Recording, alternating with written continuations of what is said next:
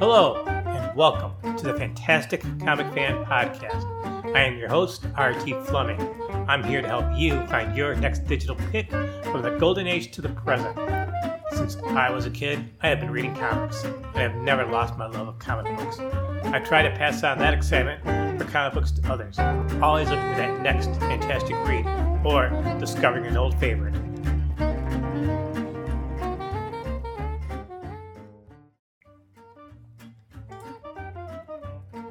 It's Friday, June 8th, 2022, and this is episode 43 of the Fantastic Comic Fan Podcast, and today is the last of the 4 episodes for the week. I started off on Tuesday with Rob Taylor out of Chattanooga, who started a program called Smash Comics for Kids, whose goal is to bring comics to kids in children's hospitals with a fantastic project. Wednesday, I brought on Michael Nunnally talking about his indie comic called Cedar. It is a horror Viking story with a little bit of Norse mythology, paranormal, supernatural, and just a bit of magic also thrown in. I liked reading the comics so much I had to have Michael on the podcast, and I hope you want to go out and track down the comic once you listen to him. The comic does make for good reading. Yesterday, I did a solo, something I hadn't done for a few weeks. I covered all those Marvel comics that came out in June 1962, the same month Spider-Man made his first appearance. And I focused on those creators and characters you might not know so much, but they're part of the Marvel Foundation that made Marvel Comics what it is today. And that brings us to today, where I travel back to the Silver Age with fellow podcaster Paul Hicks, who co-hosts the Doom Patrol podcast. We're talking about Doom Patrol 88, the incredible origin of the Chief from 1964. It was a blast talking with Paul, and you'll see why when you read the Silver Age Doom Patrol comic yourself. If you've never done so, you're in for a treat. Overall, the week has some great episodes, so please review and rate the podcast, spread the word, suggest it to other comic fans, look at the show notes, and follow us on Twitter, Instagram, and other social media. The more listeners tune in, the more you might discover a new comic, help fund a campaign from Kickstarter, or support a great project like Smash Comics. Now I want to hear from you. The good, the not so good things about the podcast, what you like, don't like, what should I cover in the future? You're free to message me on Instagram, Twitter, or email me at fantasticcomicfan, all one word, at gmail.com. Now, on to the podcast. Welcome to Fantastic Comic Fan. Today I've got Paul Hicks, and we're going to be talking about Doom Patrol. But Paul, you are involved in multiple podcasts. Why don't you tell us a little bit about what you're doing with your podcast, first off? Well, the main podcast we have is called Waiting for Doom. It was called that because we were into the Doom Patrol, Mike and I, my podcasting partner. But when we started the podcast, there was no Doom Patrol comic. And so Waiting for Doom was a good name for that. Since then, the Doom Patrol comic has come back twice at least. We've had a TV show come out, which is pretty exciting and remarkable. But yeah, we're waiting for Doom again now because there's no comic as such. They are appearing in Batman Superman World's Finest right now. But I think that's just a short-term engagement. I don't think they're going to be around for long. Yeah, but on that network, we have a few podcasts. The other big one we do is called DC OCD, which is basically going through every single DC event from Crisis on Infinite Earths on up, and I have guests on it. Where are you on that one?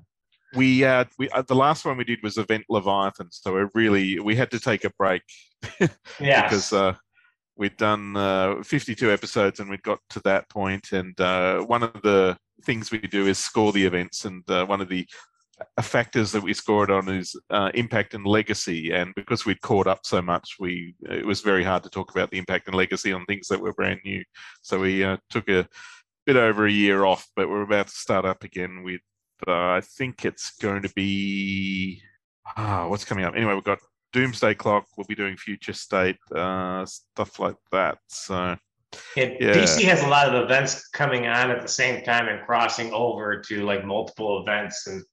Yeah, no, there are events that lead into events now. So, yeah, it's not what it used to be when in the classic days, I think of things like Invasion and Final Night, and they just stood alone and they were one-offs. But now it's very intertwined and very editorially spruiked, I guess would be the word. how did you get into comic books? What was your big thing that got you like, hey, I'm a comic fan for life? That's something I usually ask somebody pretty close to a guesting on the podcast. Well, the main thing was I wanted to be a comic fan, but I wasn't allowed to be. So, they were. My mum was a high school principal and thought that comics were. Hold on 1 second. I need to tell everybody that you're in Australia, so it's 8 o'clock in the morning here and like near midnight there. So the comic scene is a little bit different in Australia than it is here in the United States. But go on with your story. Yeah, so I always wanted to read comics, but they weren't proper books, so I wasn't really allowed to. But I would read all my friends' comics whenever I could, and occasionally try and borrow them and things like that. But as soon as I had source of money, I was often buying things, and that was around mid '80s, towards the end of the '80s. So there was good stuff happening then, like Dark Knight Returns and Batman Year One and Swamp Thing and all that sort of stuff. So yeah. I think everybody has when they start getting into comic books, it has their golden age is like right then. I got into comic books in right around 1977 because I'm a little bit older than you. And some of the stuff that people now like, oh, that's terrible. I'm like, no, it's really good. Like the Teen Titans revival that they had in the mid 70s with Titans East and Titans West. I'm like, I still like that. And everybody has their golden age of comic books. It's funny because back then I also had the same problem where comic books weren't literature. Teachers like frowned upon them and wouldn't let you read comic books. And now it's like, here, kid, here's a comic book. Read this one, read that one. It's much more acceptable. I always felt comic books acted as a gateway to better forms of, literature, novels and short stories. And that's how I became a lifelong reader of comics. Yeah, I mean, comics can give you a really good vocabulary and understand concepts that you wouldn't be exposed to normally. And I'm the best speller of all my my siblings, etc. Just because I used to read a lot, and I think I was reading weird stuff. So, yeah. I'm the same way. I'm like a great speller. It's like somebody would always ask me, "How do you spell this? How do you spell that?" And like, well, just look it up and find out for yourself. We are going to today cover a Silver Age issue of Doom Patrol. Now, my podcast is geared to new fans and older fans. And why should new fans who are like just now getting into comic books in the last year or so and they're just starting to get their feet wet, what's about the Silver Age that, you've got to read these things? Whether it's a DC or a Marvel, you have to look at some of the Silver Age. Why? Well, I'm probably the wrong guy to ask because I'm not that into Silver Age comics. Post Crisis, which for those of you who don't know is like 1985 upwards, was that was considered sort of modern age, and I was that's when I started reading. That's when I started buying. So that's when I really latched onto. But there is a few things that I went backwards on just to read. But one of the things was Doom Patrol had such a great reputation for telling really weird stories with fantastic art, and the draftsmanship in those comics is really impressive. So Doom Patrol alone is it's a very impressive book to look at, and the anatomy and the crazy contraptions and the situations are very well done, and the stories they move like the clappers. Like there's not any there's not too much Silver Age silliness in there. I mean, it's filled with comic book science, which is not very scientific, but it's lots of fun. But they're good times, and I think you can see the influence of this art on a lot of people today. As far as this guy could draw. He could draw horses. He could draw submarines. He could draw spaceships and aliens and robots and people and attractive women and houses and all that sort of stuff. There was nothing he couldn't draw when he put his mind to it. I'm talking about Bruno Premiani, the artist on the Doom Patrol when it first started. The writer of Doom Patrol is Arnold Drake, who actually had a very long career in comic books. He also co-created Deadman, which I actually didn't realize until recently. And he also had a hand in Guardians of the Galaxy. Now, the Doom Patrol, how long did the first Silver Age Doom Patrol last? About how many years? Let's see. It would have started around 63 and gone to about 69, 69, I think. So about 6 years was the first iteration. And at the end of that run, they killed the team. That's really weird because not only did they actually kill the team, they really killed the team for quite a long time and didn't. Yeah. I mean, that was unusual for them back then to actually kill off a team. It was quite different for them to do that. And then, like, well, now death don't matter because we'll kill you off today and bring you back next week. I mean, even the Yeah. Mexican can't stay dead for very long anymore. Yeah. So when I asked you to guest on the podcast and we worked something out, I usually let the guests pick out a comic book or event or subject because I feel that I want to be excited and thrilled and bring out the comic geek in them. And you chose Doom Patrol 88 from June, 1964, actually came out in May of 1964. And it has Robot Man on the cover of it and poor Rita Farr in a jar like a bug and the Baron on the cover. So the cover says the most incredible story ever, the origin of the Chief, the man who lived twice. So why'd you pick this one offhand? Well, I thought I focused on so much of the stuff in the podcast over the years, but I thought I was learning to podcast when we first started, and I thought some of these earlier stories I'd like to come back at and have another crack at them because I think we could do better. But this one in particular, it's the origin of the Chief, and it has one of the most insane panels that I've ever seen to do with the Doom Patrol. And one of the things that's important about the Chief is basically he's the leader of the team. So he's a bit like Professor X. He's a guy in a wheelchair, a bit like Professor X. He's arrogant and very smart, a bit like Professor X. Didn't both of those come out at the same time almost? So it's not like Marvel copied DC or DC copied Marvel. They kind of sort of came out at the same time or near each other. Doom Patrol came slightly before X-Men, but everyone thinks it's too soon to have been a copy because they would have been in production simultaneously. So, but there is suspicion that maybe people were talking behind the scenes, but those who were there at the time said it's not really, like Bob Haney was involved as well. So, yeah, there is suspicion, but no evidence. So, gotcha. Anyways, go on with the issue. Yeah. So this one is all about the Chief's origin, and the Chief becomes a full-on villain in the 80s, in the late 80s, early 90s. Yes. Yeah, and a lot of people were upset by this retcon, but I think all the seeds of the Chief being a villain are here at the start in the earlier parts of his run. So we do see that, a villain appears who's the Baron, and he's outsmarting everybody and pulling off spectacular crimes, like he robs a ship at sea from a submarine. He robs an armored car with a plane with a giant magnet. And then he says, I'm going to do another robbery at this point. And the Doom Patrol get called in at that spot to, he's going to rob this jeweler's. So Rita Farr, whose power is she can get really, really big or really, really small, Elastigirl, as she is, she likes to walk around carrying her teammates like they're action figures. Right. Which is one of the things I love. But they decide that they'll there's a scene of her leaping over buildings, and she's got Robot Man in one hand and Negative Man in the other hand. You're right. Yeah, she's like, look, I've got my action figures here. Look, this is my Ken doll.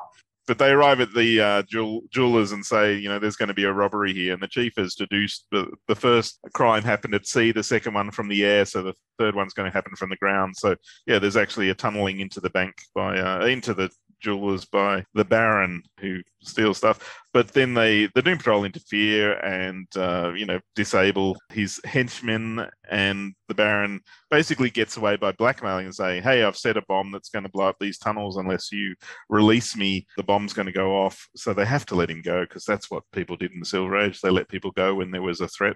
There's the Chief has a computer that basically tells him things, which is really useful, and says, I think this isn't actually the Baron. This is my old foe, General Immortus, or linked to General Immortus. And they said, well, why are you so afraid of General Immortus? And he says, well, I've got to tell you about my origins at this point. So they didn't really do much origin with the first Doom Patrol, did they much? Well, I mean, in the first issue, it's sort of you find out where... But you don't really delve into their past before the Doom Patrol very much, do you? Not really, no. Which is, the TV show has made it a staple of every episode, basically, Yes. is to get into people's origins and the trauma they've been through. But, trauma wasn't really the focus back then. So, yeah, but we do see a lot about the Chief's past. Now, it's important to note a few things about the Chief, is that a lot of his early enemies are people he used to work with, colleagues. So clearly he was completely insufferable that he turned his colleagues into psychopath mad scientists. And he himself, I mean, he was excelling in all types of science. So basically, but he could build robots to do things, but he's investigating how to extend life, how to live longer. But, he's spending all his money on this, so he's living and, he's freezing and he's spending his money on feeding his lab animals rather than himself. But then a large Asian man shows up and gives him a box of money, basically, and says, hey, you use this, but first you have to, whatever you discover about longevity of life, you have to tell my boss. So he's quite happy to get this money. So he, this panel haunts me. It's the one where with this money, he's able to up his science. So, completely mad it up. Yeah. So there's a panel of him. He's basically grafted a head of another dog onto a dog. So there's a dog with two heads. I looked at him, but that's kind of creepy, even for the Silver Age back then. That's not a normal thing to do. No, that's not very cool. Yeah, so if you just look at that, you go, "Oh, this guy's insane." But he works out how to revive a rabbit from being dead with his life ray. But then he thought, okay, I'm doing all this great work. I've created a way to track down where my benefactor is through monitoring the phone signals that he sends me. So he goes to this. Basically, it's a James Bond lair mansion. It does have a very James Bond feel to it for the times. And he sneaks aboard from a boat, and then he hangs outside a window and hears basically the crime statistics report of the day, how all the crimes are going, counterfeiting and smuggling, etc. And he's, oh no, I'm working for a criminal, but he gets caught. Not a very good wannabe spy reporter. Yeah, and he discovers that the man he's working for is General Immortus, who does indeed just dress like a general, and he may be immortal, as the name suggests. Like he says, he's been around since the time of Galileo, at least, but he does look very old. General Immortus like his arch enemy? Not particularly. He did recur a few times, but he did have a stable. I think the Brotherhood of Evil were the arch enemies of the day. Certainly, and very spectacular to look at, like the Brain and Malar, the gorilla. Yeah, but he's probably in the top three. Like he was around a lot, and he continued on throughout the years. So we see him in modern day Doom Patrol occasionally, and he's just he pops up every so often. Yeah, just a creepy old guy who gives them good or bad advice at the time. Basically says, I want to learn the secret of living longer, even though I've lived a long time, but I can't keep it going at the moment. So to make sure that you do what I want, I'm going to put a bomb inside your body, and your own body is powering this bomb. So as long as you're alive, this bomb is active, and I can activate it anywhere in the world and blow you and anyone around you to bits without warning. That bomb inside his chest, because there's an x-ray showing the bomb, that's not a very big bomb in his chest either. It looks like a little bug in his chest, and I'm like, well, okay, if that's what you guys say. They don't look that powerful, but I'll take your word for it. Yeah, it's reminiscent of the Suicide Squad, isn't it? Yes, it is. Bombs very in the heads. So. Yes. So he's what does he do about this bomb? And his plan is, I'm going to sneak up back to General Immortus's house and burst in through his window in the middle of the night, holding what looks like a gun, but it's actually a pipe. Yeah, it is a pipe. That will trick General Immortus into shooting me. And then my plan is, he shoots General Immortus, shoots him, and he's like, I got a pipe, and that'll go real far. Step one achieved in his plan. The second part of the plan is to get himself back to his own house or his lab, where he has a robot called RA2, Robot Assistant 2. He previously had an RA1. Yeah, not to be confused with the first one. So, exactly. Yeah, so he gets this robot to do the operation. When he dies, the robot can remove the bomb safely because it's no longer being powered by his body, and then the robot can reanimate him. And then, but he discovers it didn't quite go to plan. It took a little bit longer, and he's lost the use of his legs. Then that's how he becomes wheelchair bound.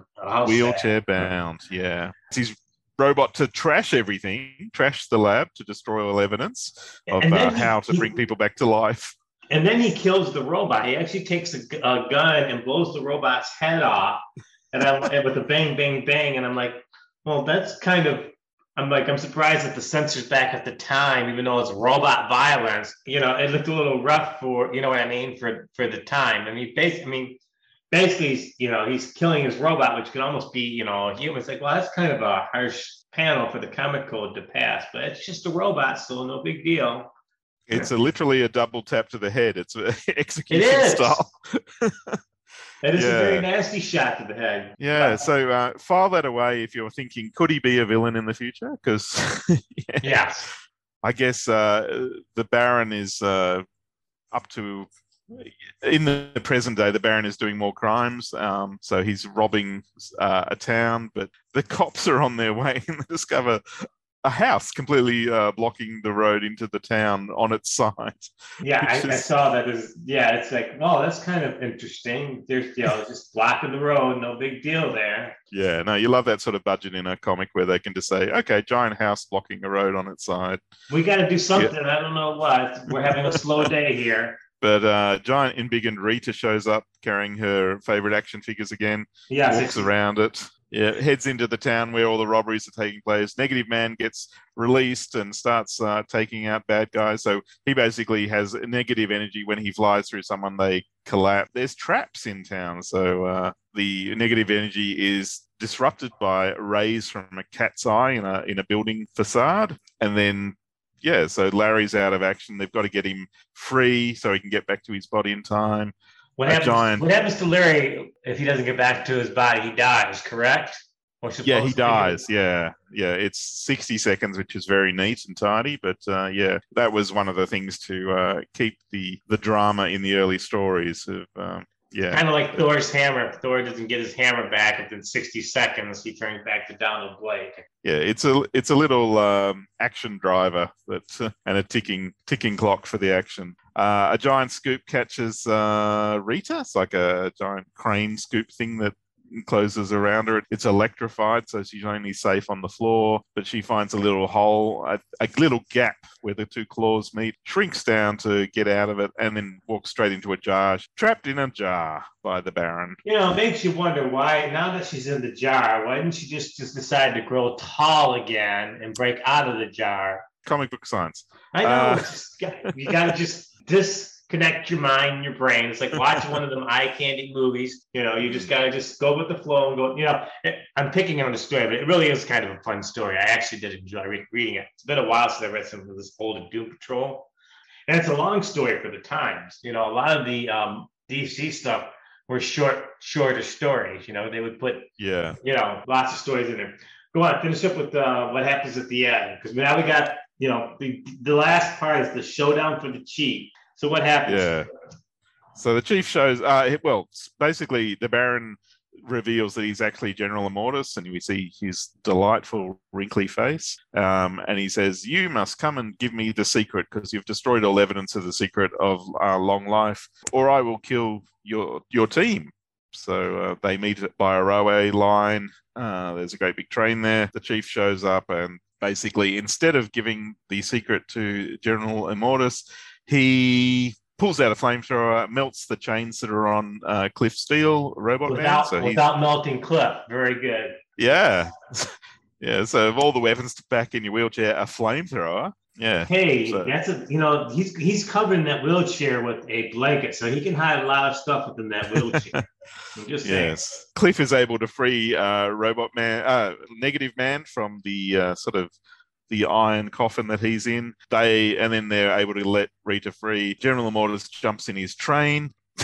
Rita grabs the train, lifts the whole thing up into the air, and is shaking it till a rocket pops out of it. Yeah, like, I know. literally. At the very beginning of the train, this rocket comes out of nowhere and just starts to go off. I'm going, yeah, more Silver Age fun here. Just gotta go with the flow. No, but I mean, I'm not making fun of it. It's actually kind of fun and innovative. It's like, okay, what can we do now? What can we do now? Let's have a rocket come out of the train. Negative Man releases his energy, disrupts the rocket, and causes it to explode.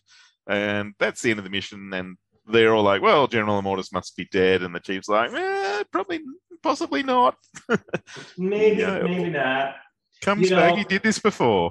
the Doom Patrol is really a different type of structure than what DC Comics was putting out during that time. And I can't even say that they were trying to really copy Marvel. It's almost like the Doom Patrol, Arnold Drake was actually trying to do his own little thing in the comic book without, following on the heels of Marvel or some of the other DC stuff.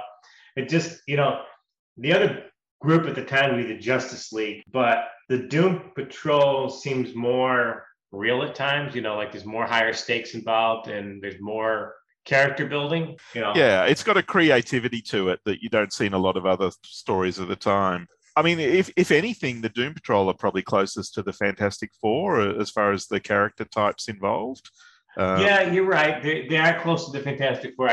But most of the Doom Patrol stuff, though, they didn't go off to the sci-fi, fantasy, crazy stuff. But they did have that dynamic. You're right. Of the character.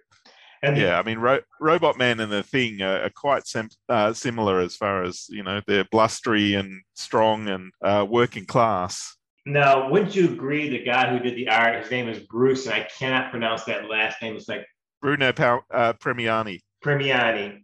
He did some really stellar work in the Doom Patrol. Wouldn't you agree? It's some really dynamic pages and stuff. I mean, just looking at this, I mean, his artwork is full of background material, and it's like, how can I be creative in doing all this stuff? He also was one of the co-creators of the Teen Titans, which, if you look at his artwork in the Teen Titans, it's like, well, it's kind of different than what the Doom Patrol and the Teen Titans were doing at the same time. This actually, done in one Doom Patrol, really can act as a good primer to introduce a new fan to some of the older Doom Patrol stuff. Wouldn't you agree? Yeah, I mean, if you like what you read here, then you're going to read something similar in most other stories about the early Doom Patrol, because this is a pretty typical adventure. The villain's very creative. The team has to basically overcome the villain's surprises, to win the day. And yeah, it's fairly typical and lots of fun. But I mean, you get to see a lot of the stuff that, makes the chief a villain later. He's a control freak. He's secretive. He's suspicious. He compartmentalizes his plans from people so they don't know what's going on. You're absolutely right about that, because again, later on, they do make him into a villain, but you're right. You see the seeds of here. It's like, I don't trust people. I've got plan A, plan B, plan C all lined up. Yeah. I'll let you know when I decide to let you know it all. Is there anything else you want to talk about or mention about Doom Patrol before we wrap this up, this little brief introduction to Doom Patrol? Probably the main thing is they've got a lot of history, and it has a lot of variety in the way the stories are done. So, I mean, in the 70s, they were brought back in a revival, and that was almost like X-Men stories. And then Grant Morrison got hold of them in the 80s and basically pioneered Vertigo weirdness and, bringing in lots of outside influences and really clever storytelling and really big concepts. So there's a lot of variety in the book, and I think it holds up, and it's a good book to.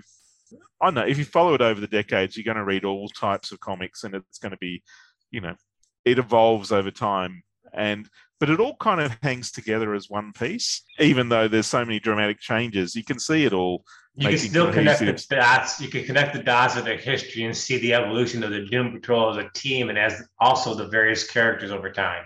Yeah, absolutely. That's what I'm trying to say. Yeah, but I enjoy them. I hope they come back soon. I would hope that they're a little less weird now, because we've had like a couple of decades of that. Yeah, I was just going to ask you, if they were to come back, what flavor of Doom Patrol would you prefer to see? I would like honestly, I'd like to see an anthology where people get to have a shot of it, sort of like Legends of the Dark Knight for the Doom Patrol, where different creative teams can tell their Doom Patrol story, because a lot of people have a Doom Patrol story in them but don't get to do it. So, it's unfortunate that, Doom Patrol is a hit, here on HBO Max, and got 2 seasons out with the third one coming, but yet they can't seem to find a place in DC Comics for the Doom Patrol. Yeah, they're a little scared of putting them out there at the moment, but I presume that's because they're working on something behind the scenes. So. Well, DC, with Time Warner, with AT&T selling Time Warner to Discovery, I don't think that AT&T was a very good steward to the DC properties. They really didn't do a very good job. And I'm hoping that the new owners are going to be better stewards for DC Comics. Yeah, that's my hope. Do you read comic books off? You don't do digital comics, do you? You don't read off you got physical copies there, don't you? I read digital mostly, actually. Okay. I have a lot of trades and things, but mostly digital now. Do you have the DC Comics Infinite service there in Australia yet? Yeah, no, it launched at the beginning of April, so yeah, we have had it for a while now. But I used to use my VPN and get it as an American. Gotcha. When over the last few weeks, we'll wrap this up in a but over the last few weeks, when Discovery closed that deal, they made some very big shifts and changes in how Time Warner and stuff. But one of the things they didn't do was to pull back on the DC Infinite. That's because now they knocked down CNN Plus. Here they canceled a lot of the Arrowverse shows already, and I'm like, but they didn't touch the comic books. If they were going to touch even the DC Infinite series, which I think is a fantastic service, because you can read not all, but you can read big chunks of comic books at your leisure and pick up cool stuff. I really hope that they add more content to it and make it a better service overall. So, it's really essential to do things like DC OCD, because a series like Year of the Villain, if you look that up, there's 166 issues, and I'm not going to buy them. No, I agree with you, and I'm hoping that at DC Comics, as they're starting to reorganize and shape things up, that they make a better effort of bringing back the Doom Patrol and some of the other comic books that they kind of let,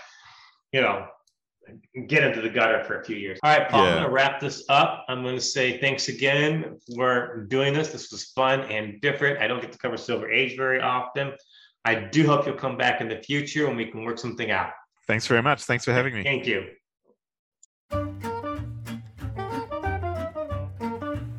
Well, that's it for today's podcast. Again, I would love to hear from you at fantasticcomic@gmail.com. Remember, new episodes every Wednesday. Thanks so much for listening to this episode, and I hope to see you next time.